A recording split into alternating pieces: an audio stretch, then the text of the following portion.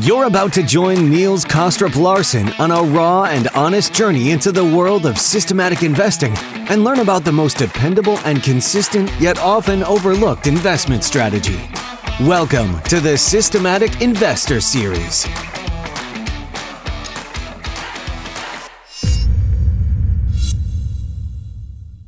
Welcome back to this week's edition of the Systematic Investor Series with Jem Kasang and I, Niels Kostrup Larsen, where each week we take the pulse of the global markets through the lens of a rules-based investor.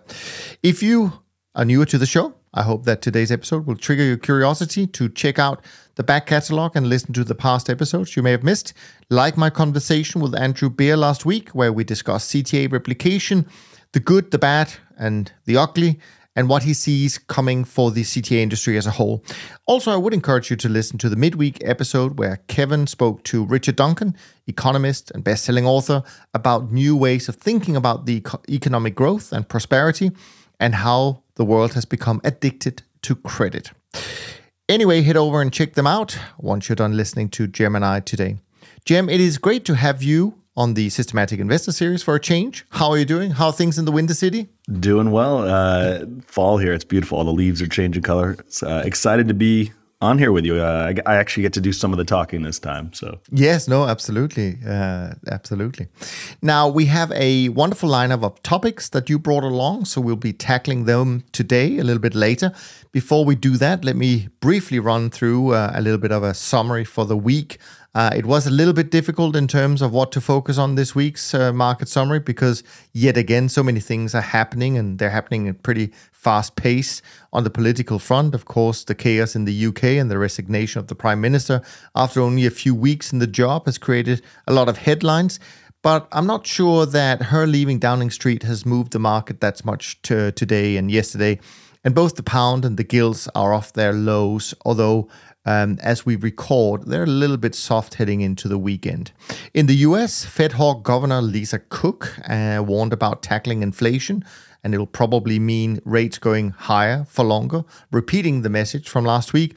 And the Philadelphia Fed President Patrick Harker said officials will probably take the benchmark rate well above 4% this year, and will most likely hold them there. And currently the market is pricing in a peak of 5% in the first half of 2023. Of course, what this has meant in the markets this week is the continuation of the sell-off in fixed income markets. US bond down more than 3% this week. And I can't help worrying a little bit that we'll see some stress in the system show up if it continues. And it may well be that it's the pension fund system like we've seen in the UK. Those of you who have listened to the podcast for some time know that I've been very skeptical about the 60-40 portfolio's ability to work as well as people have come to expect. But the weaknesses of the so-called balanced portfolio has been really exposed in such a public manner this year. And it also raises questions about, many investors' love for the Sharpe ratio as their go-to metric. And on the topic of the Sharpe ratio, one of our previous guests, David Dredge from Convex Strategies, he just published his monthly newsletter, which I definitely encourage people to subscribe to. And in it he writes, and I quote, "In Sharpe world, historical volatilities and correlations always remain constant. Geometric compounding paths are irrelevant. Tails are never fat. Leverage is not a risk. Frequency matters more than magnitude. Ensembles averages dominate time averages."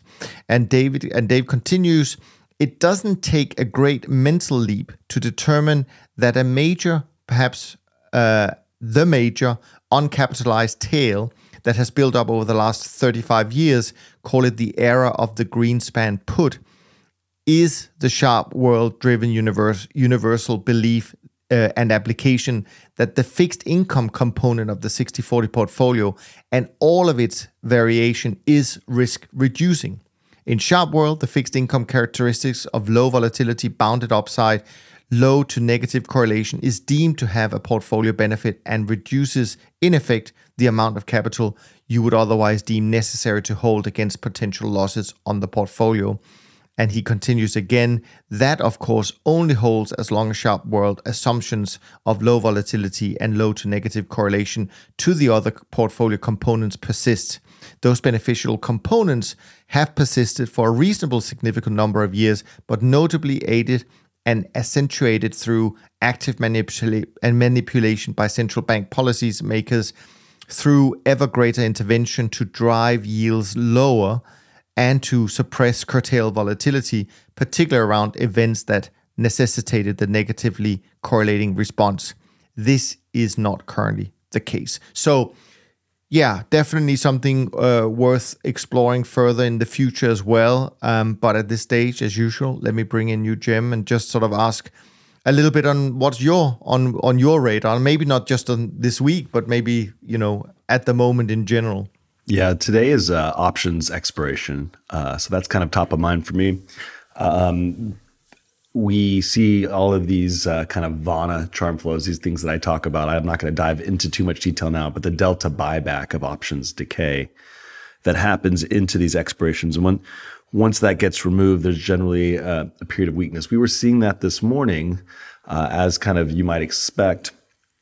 And then the Fed released through the Fed Whisperer, Nick Timiraos, a article this morning, basically laying out the fact that they're thinking about pausing and taking a look and seeing what the lagging effects of their policy have been, and that really lit a fire under markets this morning. So kind of interesting.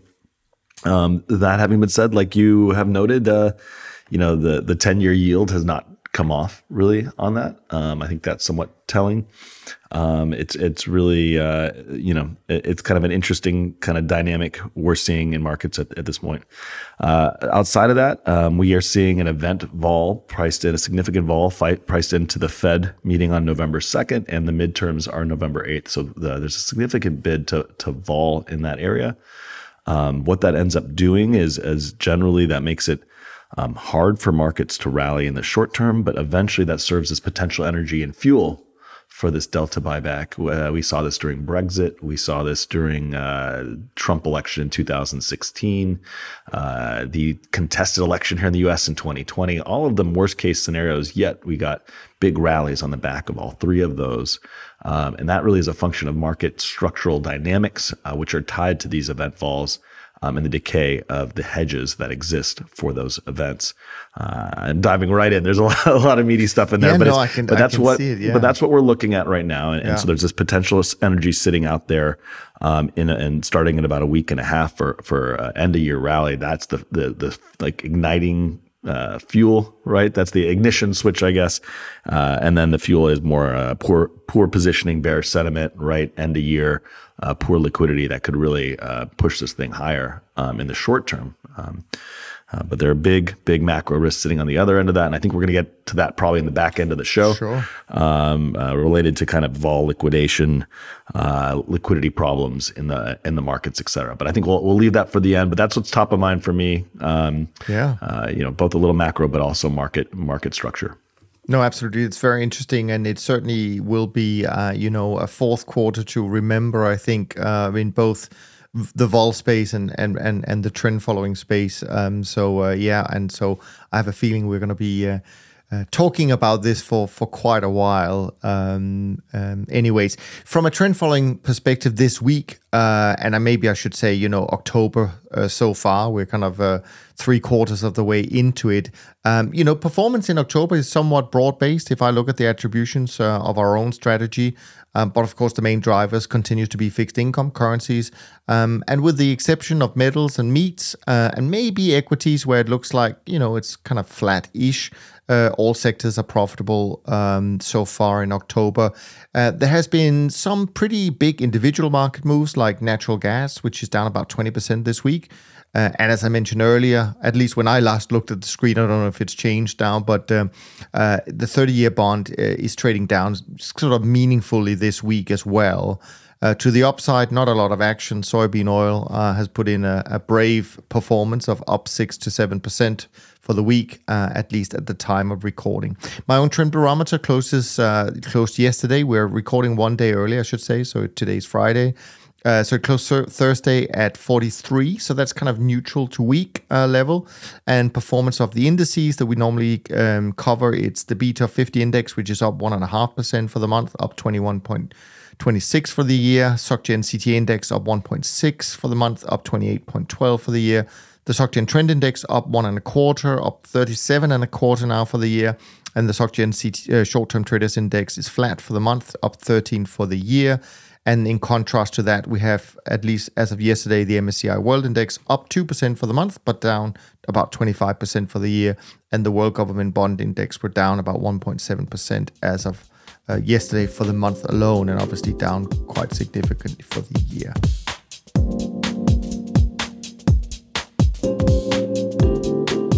All right, with that out of the way, Jim, we're going to dive into some of the topics. And there's quite a few to choose from, and I had to kind of organize them a little bit.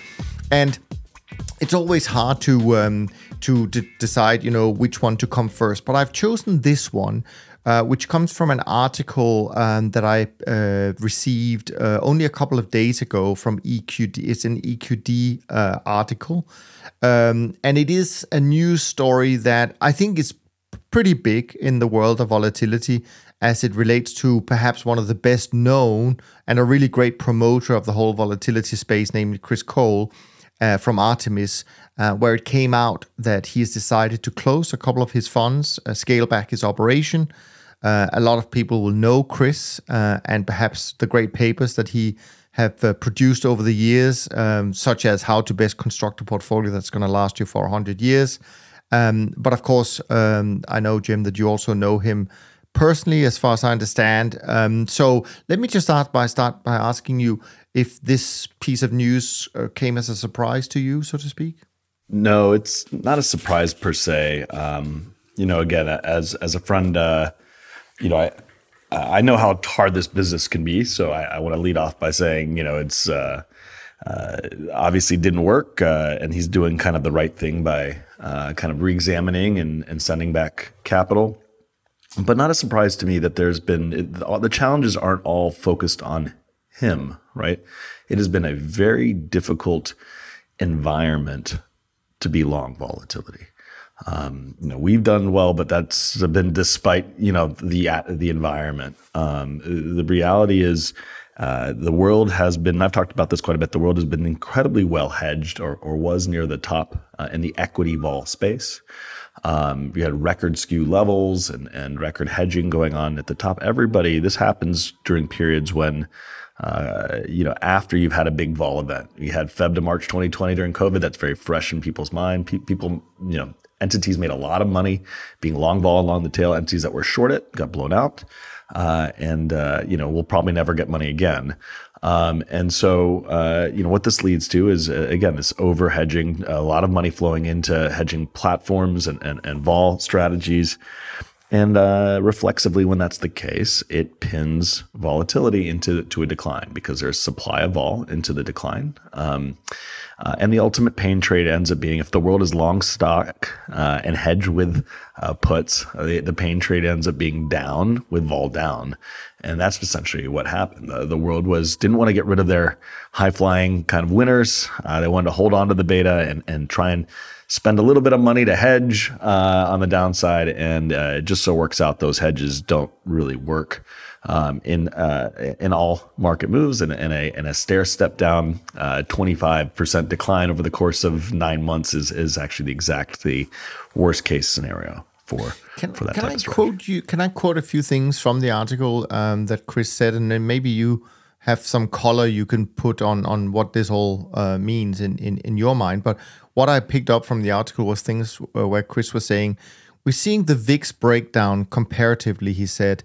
There are different theories as to why that is, but Cole said that he thinks that people are missing a key factor. The big elephant in the room is the fact that in a stagflationary environment, underperforming equity stock market vol is not an anomaly. Instead, it is the new normal. Cole said that in the current environment, he hears echoes of the 1970s, where a stagflationary recession was a shadow depression clogged by money printing as inflation cut volatility and stock drawdowns in half, transmuting the variance through commodities, currencies, and rates. He said that volatility is now being transferred into other asset classes.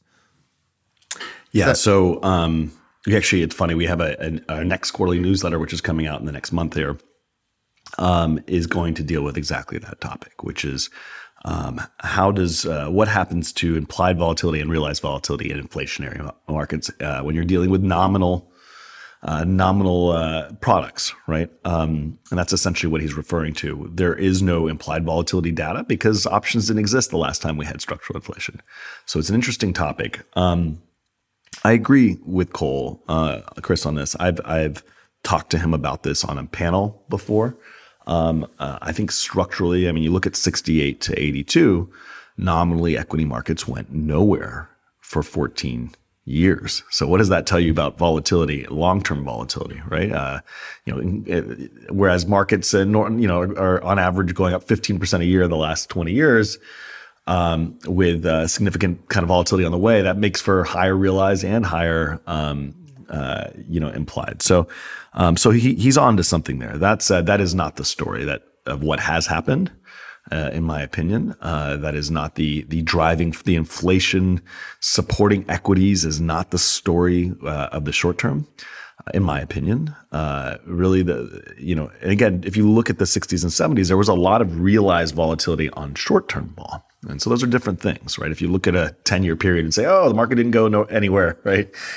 Sell vol, you could have gotten in a major problem. We went through, the Vietnam War, the, OPEC crisis, savings and loan. You can go.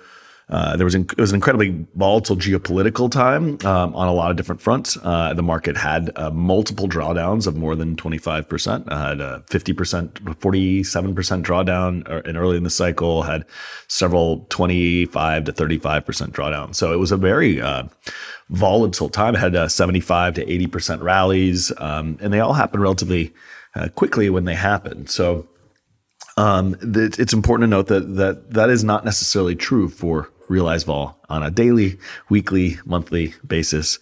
But it does change the broad dynamic. And I do think that long-term vol is broadly more of a sale than people have expected. If you look at the last 40 years of data, you're going to be playing the wrong game. But again, short-term risks to this market in a world where we have more geopolitical strife. I've talked about this with you on other platforms, but we're in a competition game. We're no longer in a collaboration game, and that means more war. That means more resource scarcity. So entities battling over that in other ways, like the OPEC, plus cuts is a great example, right? Bombing, or the Nord Stream pipeline, things like that, are things that happen during a time of resource scarcity and a time of competition. So. That's not something that's going away next year. That's something that's here to stay for probably a decade plus, in my opinion. And that's what we've seen historically. So complicated topic in the sense that there is more risk. There is more, we're sitting in front of, the risk of tactical nukes and, China invading Taiwan. You can go on and on about the geopolitical risks. And these are not, people may have thought they were small black swans. They're gray, they're rhinos right now, right? They're gray rhinos. These are things that are known, that are likely to at some point happen, honestly. So real potential tail risks exists more than maybe during past periods, but long-term vol is likely, which is what he's referring to, is likely to come down. So again, not the reason. The reason things have come down is it hasn't performed in the last 2 years is more practical. It's more a function of supply and demand, and I think that's the truth. But let me pick up on one of the things you said, and this is where you said, well, we've never had sort of options or volatility strategies through an inflationary environment because the VIX wasn't invented until 2004. So we've never really been through this. So obviously what I remember from a trend follower's perspective is, of course, how popular the volatility strategies became after Volmageddon and after COVID. Even though, trend following didn't do well through Volmageddon, but it did pretty well through, at least it held its value, I should say, through COVID. But there was a lot of interest, and there was a lot of a big push to get people to to go in that direction for their portfolio protection. So my question to you in a long-winded way is to say, well, if volatility has never, or these strategies has never really existed in an inflationary environment, we now have that. How on earth are investors to have any ways of knowing how those strategies will behave now that we are here? What's worked in the last 30, 40 years, which seems like forever, right? It's all that anybody thinks about is following a trend in a way, right? It's really looking at what works and has worked and modeling it based on price performance.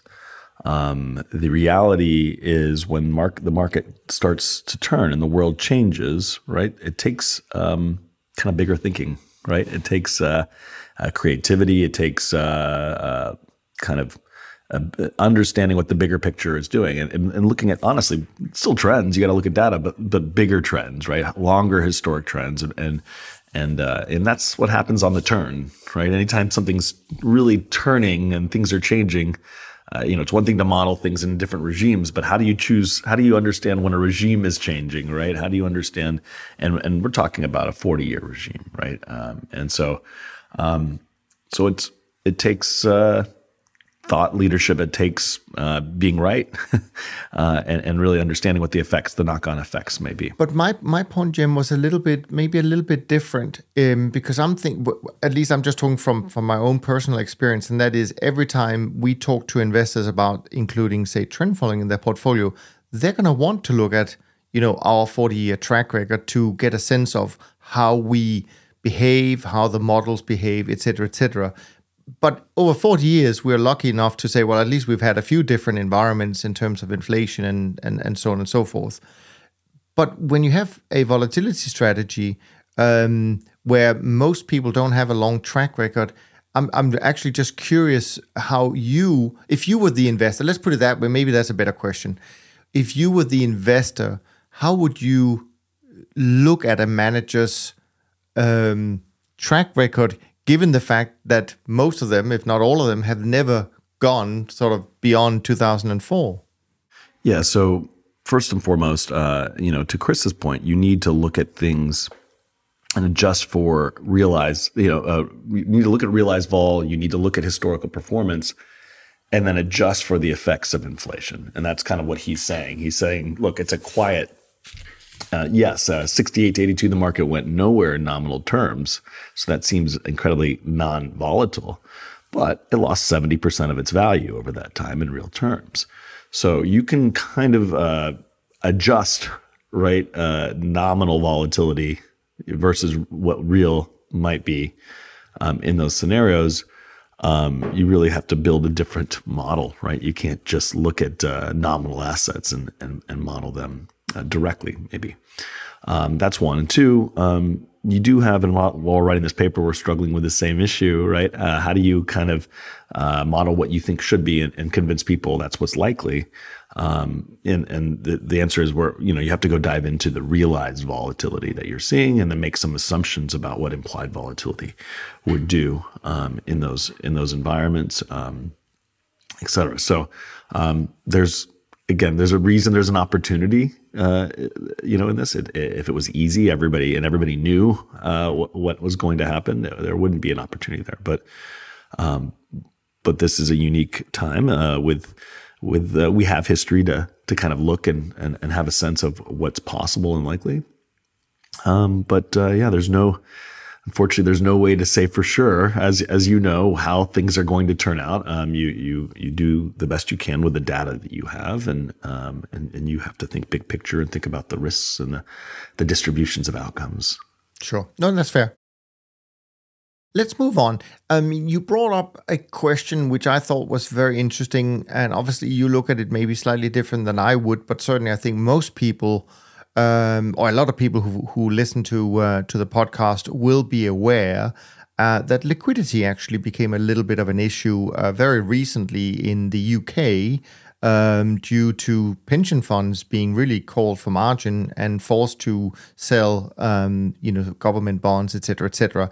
So you said, let's talk a little bit about liquidity conditions, how they're changing, why this matters. So I'm all ears, Jim. I want to hear your thoughts on this. There is no more important topic than this, in my opinion, right now.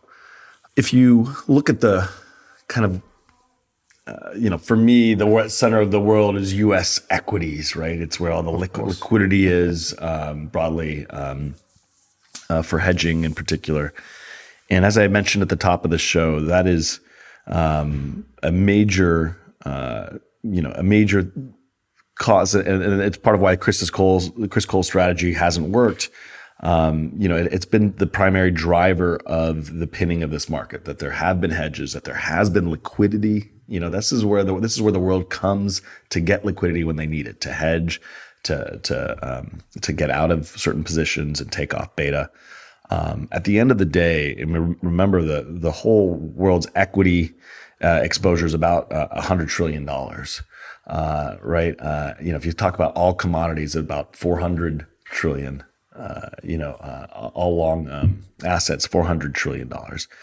So there's not enough liquidity in this world. So the places where there is are incredibly important to the stability of the machine. So those hedges have broadly pinball and controlled the what could have otherwise been incredibly, if you think about the macro risks and what's happened out there, could have been incredibly more volatile.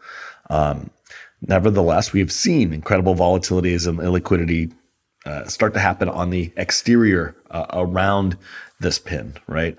We've seen it in gilts, we've seen it in JGBs, we've seen it in treasuries, we've seen it, commodities, right? There's so many spaces that we've seen real volatility and real tail events, but it continues to be tethered, right, to this big 10,000 pound gorilla in the middle.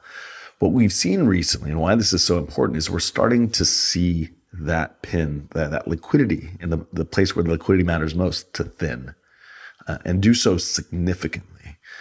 Top of book liquidity in the ES minis, so futures, is at a record low.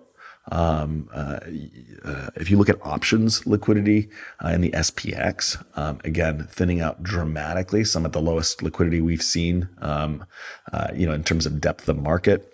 May I ask you how you define liquidity, just for because we may think about each one's different, right? Yeah. The ES, I was saying top of book liquidity. So just kind of how much on average the bid ask is, at any given moment.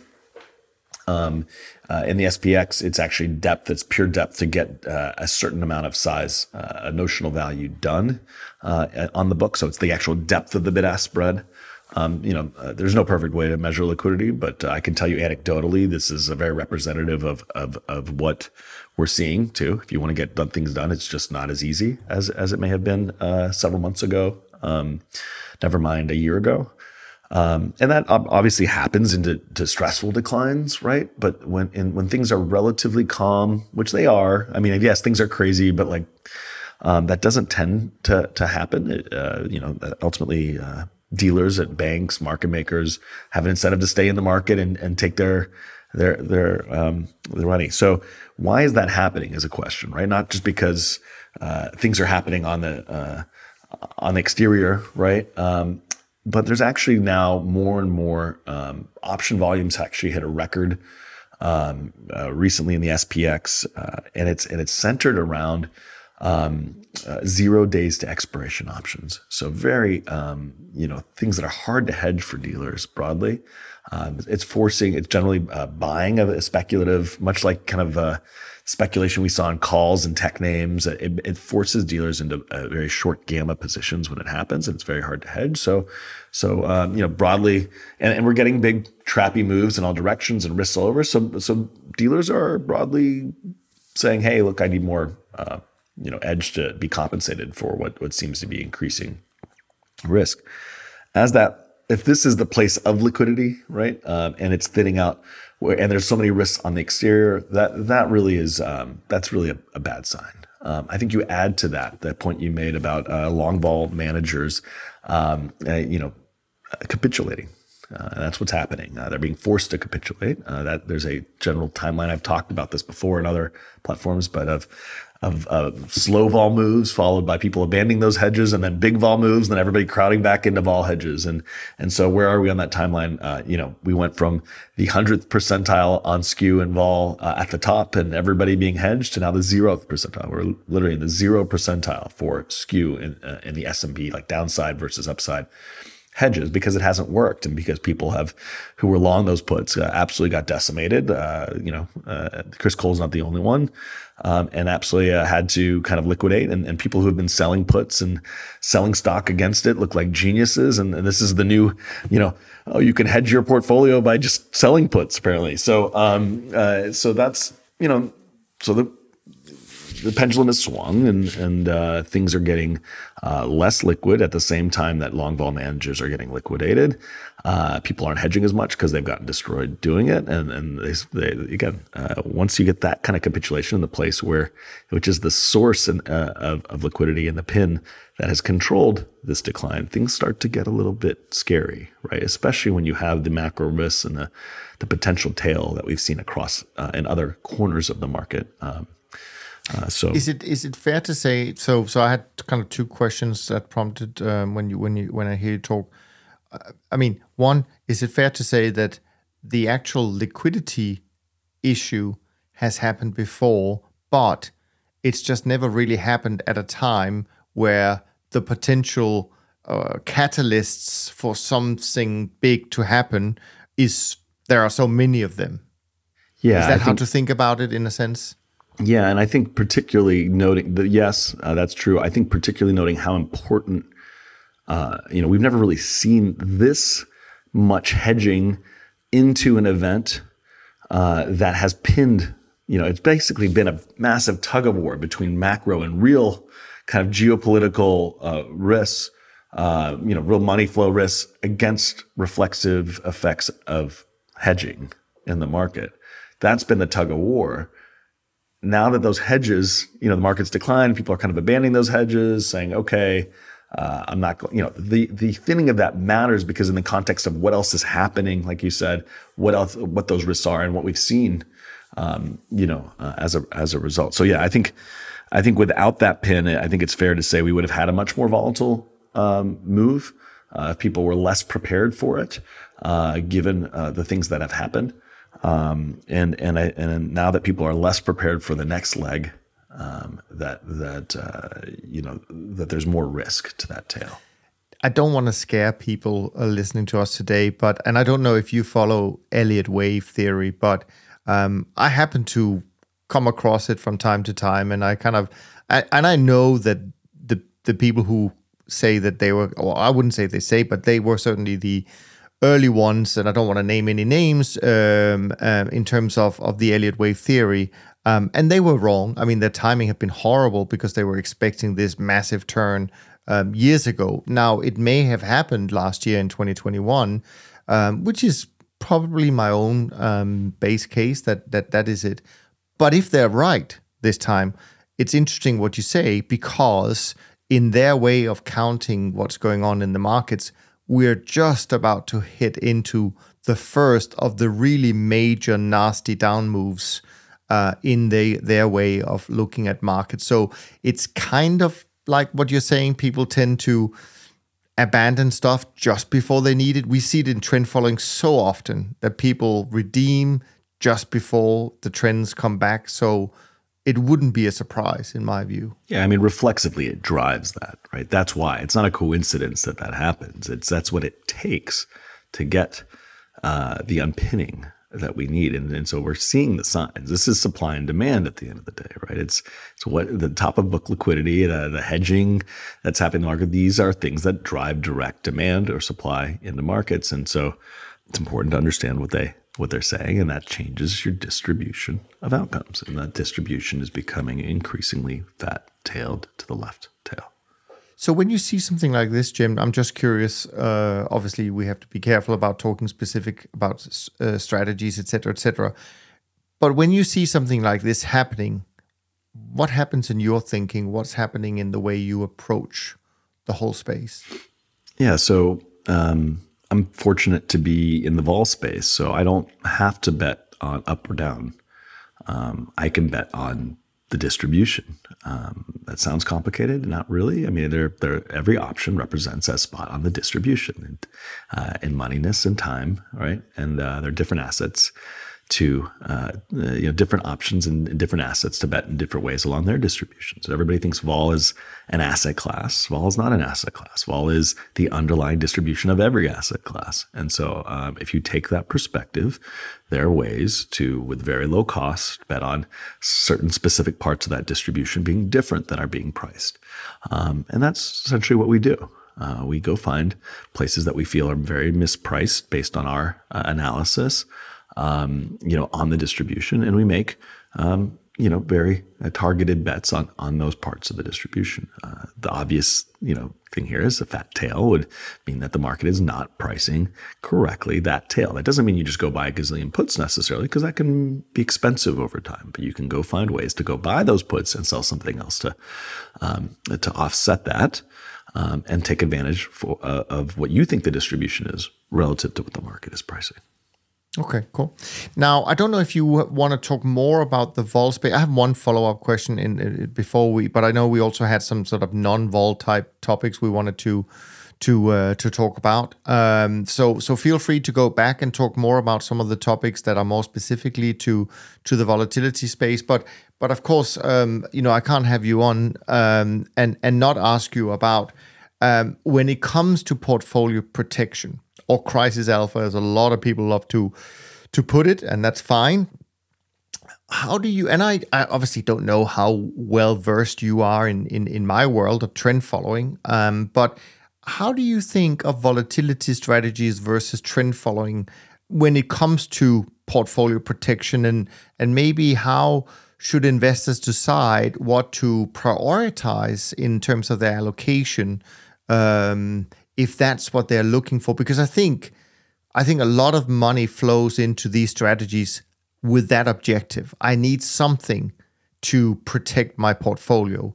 So what are your thoughts on those two? Because I can't think of any other strategies per se that people would say, I have to look at this for portfolio protection. But I do think volatility and trend following are two that they would always. Yeah. I think so. Obviously, trend following has worked very well. We've been in a very much a trending market. Part of that, I would argue, is because of the vol compression. So it's been there are macro structural flows that are pushing us in a direction, but it has been relatively, there's a clear dynamic happening here with a push and pull that leads to a somewhat orderly trend flow. I think when that becomes more unpinned, it becomes more dangerous, right? It becomes more trappy, it becomes more, and trend may not work as well in those environments, but it's very useful and has been incredibly useful for these types of environments. So it should definitely be a part of an allocation for, this approach. I think it's important. The way I think about the world, again, is through that volatility lens. Most people think about beta, right? I think beta is an awful measure because what is, a 1% down move over a month is very different than, a up 5% then down 6% move over a month. They're very, very different types of moves, and understanding the different outcomes and speed of which they happen is important. Vol is not a monolith. People look at the VIX. Oh, you either buy vol or you sell vol. It doesn't really work that way. You buy different parts of the distribution. I could be long a 1 delta put en masse, a week out, or I can be long a 10 delta call and short stock against it a year out. Those are completely different things, and they both will have convexity to the downside, different levels of it and different amounts of it. They'll have different convexity to the upside. They're both long volatility if hedged, right? But ultimately, very, very different distribution of that you're betting on.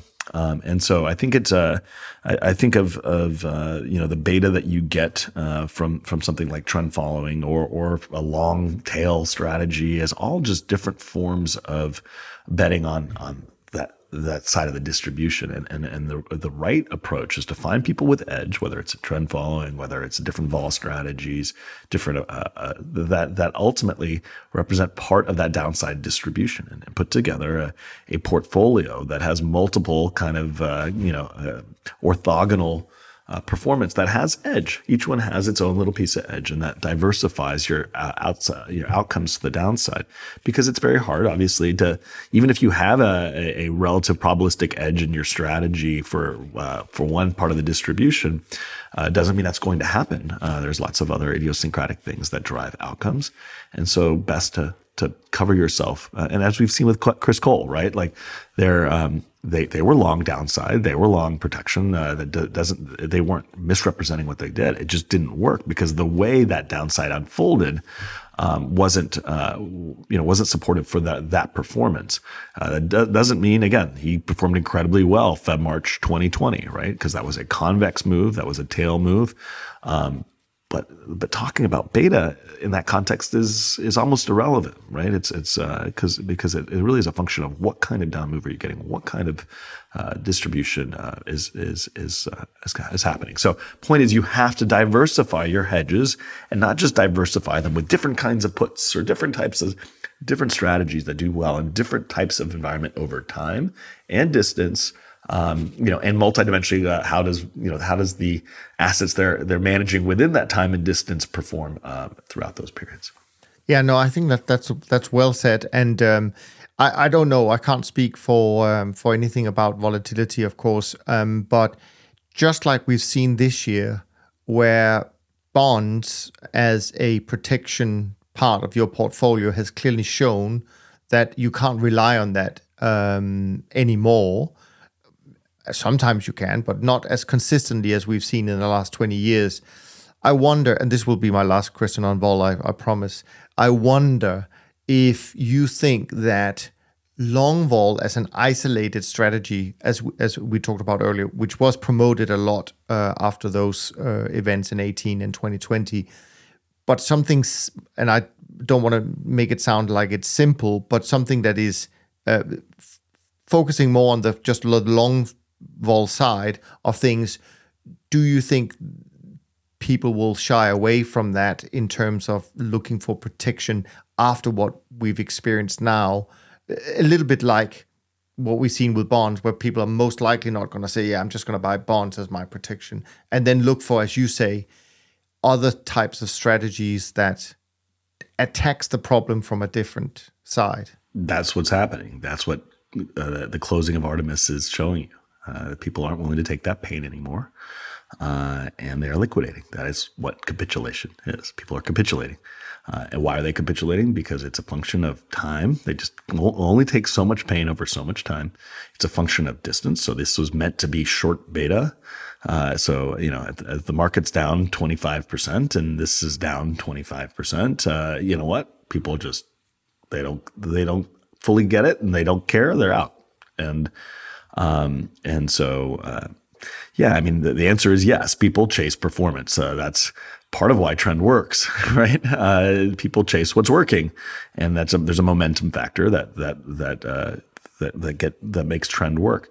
But the problem with that is after they capitulate, right? The trend changes, and when the trend changes is when you want to have kind of the more that thing that was not working and really change. That's the change in trend, and so there's a connection here, right, between these assets, and we're definitely reaching, my point is a change in trend moment, in my opinion, and I think it's coming in the next 3 to 6 months.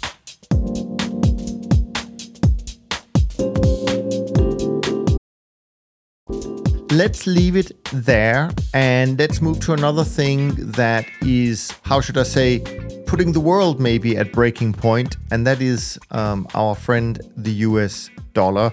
It is something that is debated heavily in terms of how strong it is, how strong it can get.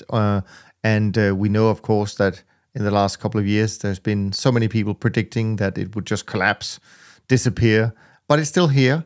This was one of the topics you wanted to talk about, so I will be quiet, listen to your thoughts. The reality is, there's I don't want to spend too much time. I think it is so important, right? So I just want to make sure we get in, to the effects that this can drive. 90 when I started in the market, 97, 98 was the last time we saw this kind of dollar strength, right? And that led to some very predictable things. We've seen this throughout history. Dollar-denominated debt becomes a problem abroad. What the Fed is essentially doing, they want the dollar higher, right? Because they get to export inflation in a time of inflation. That's helping internal inflation be controlled, but that means we are, as a country, the U.S. is exporting that inflation abroad. It also, as I mentioned, because of dollar-denominated debt, can cause really tail events on the sovereign level. And that can then come back, it always comes back to kind of sink the whole world, in the sense that there's always financialization around these things that ultimately then implodes. That's why we saw long-term capital management implode in 97, 98. And we saw a lot of other, entities have similar problems throughout that period. So even though, we are in some ways, managing volatility by markets rebalancing with these things, right? We are creating kind of tail risks within that within that context. So I think we're going to a type of market that is much more kind of like 97, 98, where we're likely to, things are not necessarily going to implode in a straight line, right? I think we're building more and more pressure for some tail events that are going to come from kind of unknown locations, but throughout the emerging markets and worlds, in that regard. So I think, again, the dollar, to be clear, my view is that this inflation is secular. We haven't talked about that much on the show, and that could be a whole nother podcast. But that from other conversations, and that view means we're likely to see a stronger and stronger dollar. So this is we've been calling for that for a while, and definitely been playing out. So we think there's a much even longer leg to up to this dollar strength, and it's already getting a lot of countries and a lot of entities really uncomfortable, and again, you're likely to see that through currency issues. We've seen that with gilts already. We're likely to see something JGBs. We've seen a little bit there, but that could get worse, and so there's so many little pegs and little things that can really blow out as a function of that, and so that's the most important kind of cross national thing to be aware of and thoughtful of as we're looking at real flows and geopolitical risks. So that would be the first thing I'd look at. Obviously, outside of the dollar kind of wrecking ball, I think there's a lot of other things obviously sitting out there. The commodity story here is a big one. Again, you and I have recently interviewed Adam Rosenzweig a couple times. I've really dug into that topic on your macro series. But I think, again, we're in this competition game, and resource scarcity is a real thing, and that's kind of the leverage that countries are going to use versus one another. Not just commodities. It's true for labor. It's true for capital. That's what the U.S. is doing with a strong dollar, right? It's a leverage point and a resource that they're able to yield as a weapon, or however you want to think about it, against others.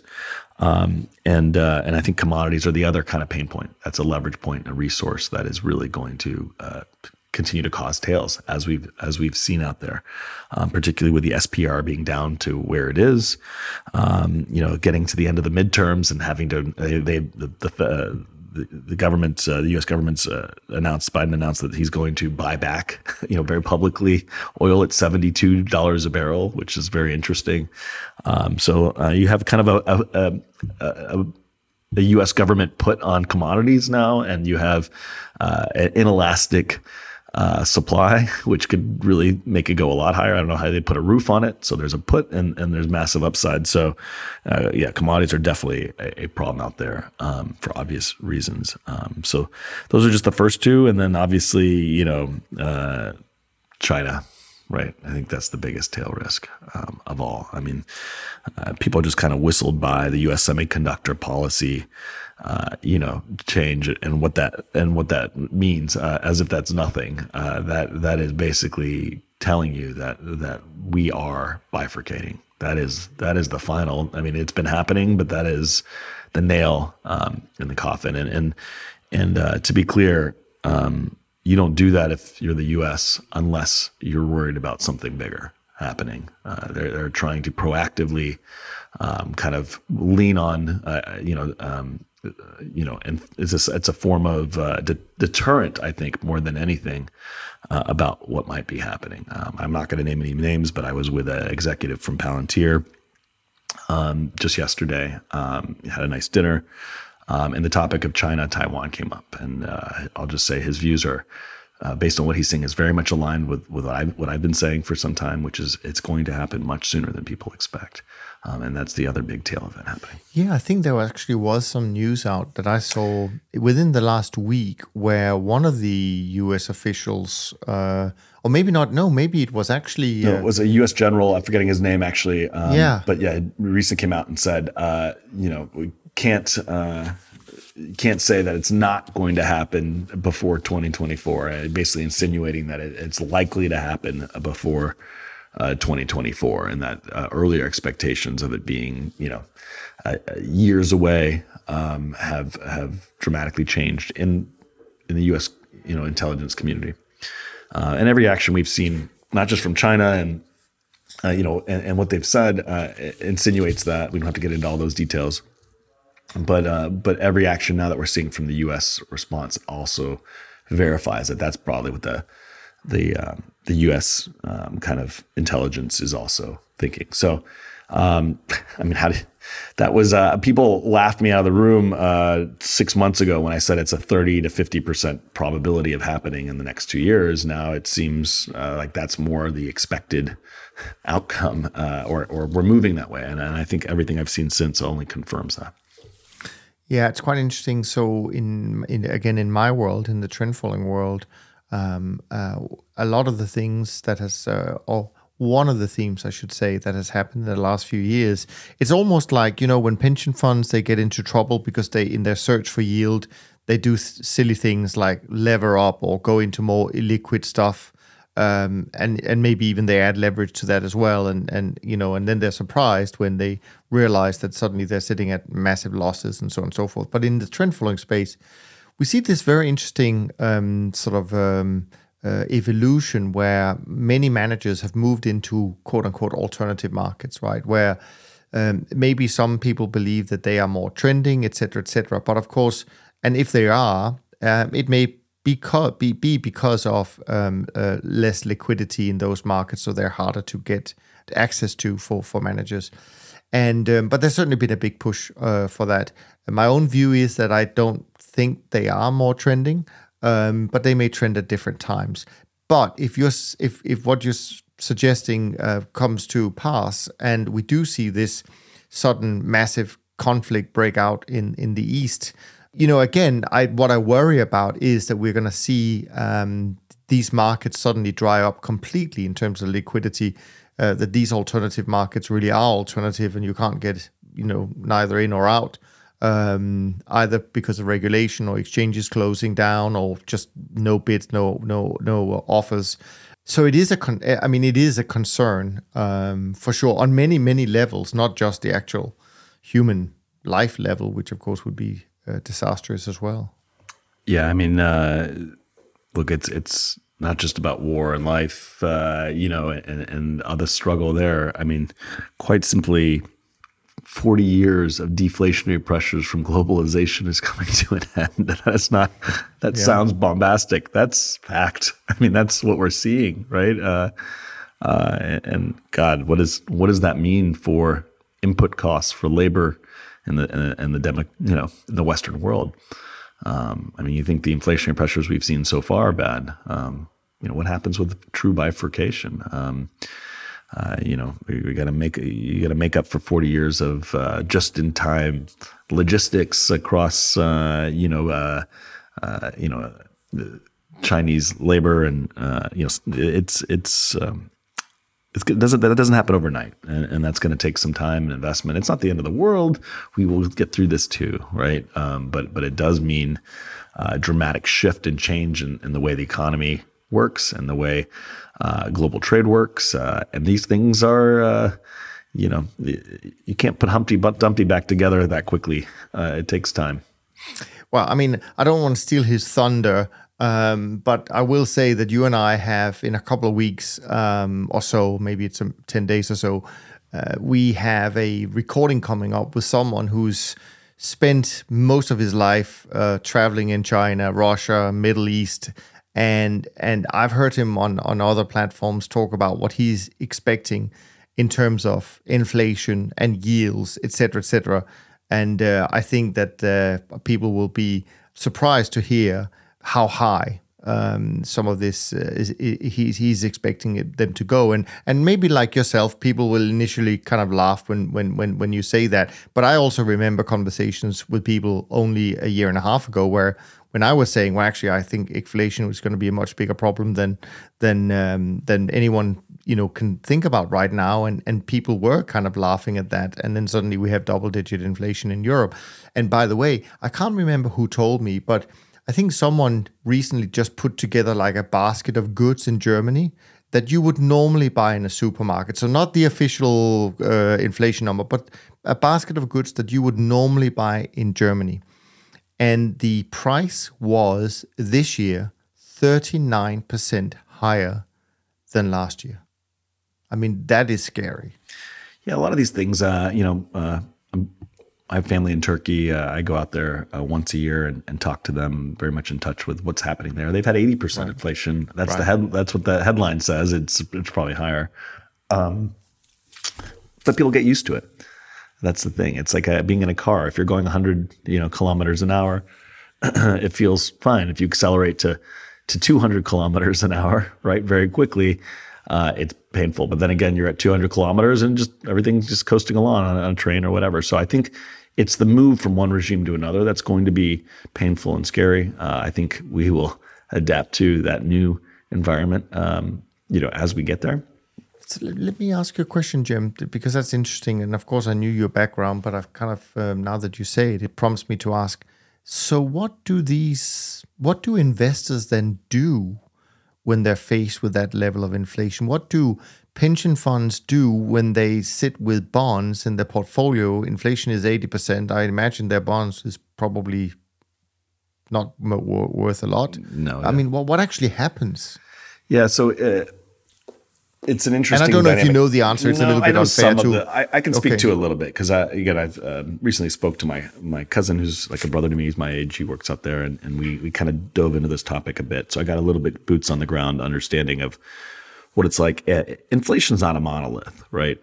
Not everybody experiences inflation the same way. I think that's important to note. It really it's uneven, dramatically so. In Turkey, 55% or so of workers have their pay tied to some minimum wage, right? It's either minimum wage or tied to it. And so what the government has done is it's raised pay twice, a total of 80%, right? And so workers are getting paid 80% more. There are rent controls nationally, so you can't raise rent more than 25% per annum. So food is broadly well supplied in the country. They're a self-producer of most of the food that they eat. So that hasn't been a major pain point. Inflation for food has not been bad there. Really, the only major input that they don't have is energy. And this is why you see Erdogan, buying energy from Russia at a discount. So for your average worker, they're actually doing better. So 80% inflation sounds like you'd have riots in the street. There are no riots in the street because most of the working class are doing better. It's still psychologically bad, right? People don't like inflation. It's scary. People don't think about but they're not. They're doing fine. Also, healthcare is nationalized there. He's provided healthcare nationally, and so that hasn't been an issue either. Now, on your other side of the question, you have the landlord who is battling to the rent controls, the corporation that is having to pay all these people that much more, and so they're major, and this is where the dollar wrecking ball and these things come into play, right? Sovereigns have to backstop some of these things and provide, and they can do that for a while. It comes down to their own power, right? Luckily, Erdogan Turkey sits in a very pivotal place in a time where countries need him, are willing to do things that they need to do and so he, much like India and other countries, are wielding that power.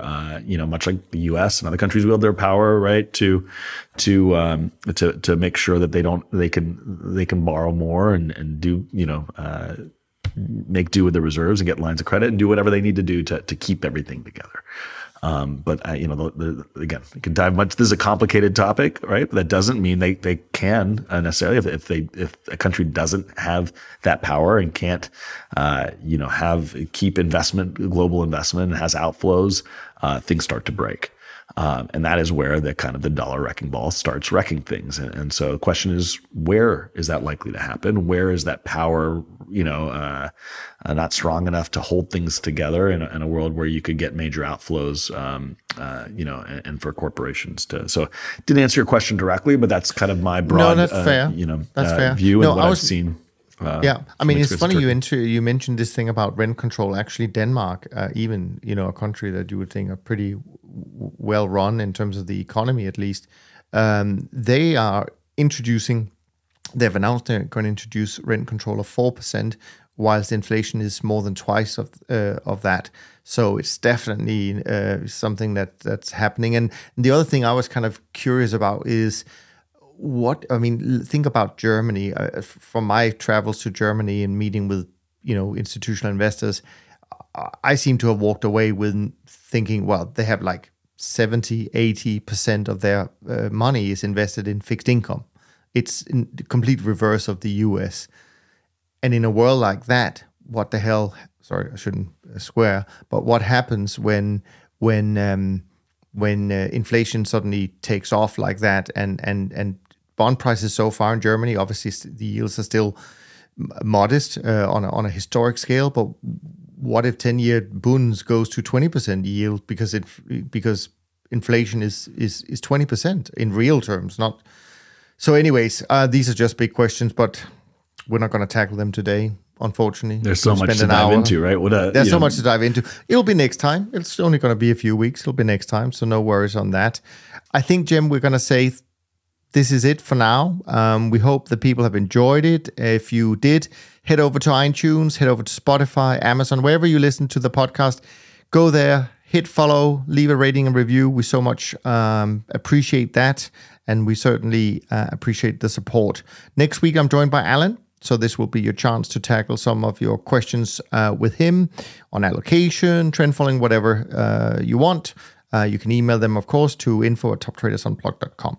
From Jem and me, thanks ever so much for listening. We look forward to being back with you next week. Until next time, take care of yourself and take care of each other. Thanks for listening to the Systematic Investor podcast series. If you enjoy this series, go on over to iTunes and leave an honest rating and review. And be sure to listen to all the other episodes from Top Traders Unplugged. If you have questions about systematic investing, send us an email with the word question in the subject line to info@toptradersunplugged.com, and we'll try to get it on the show.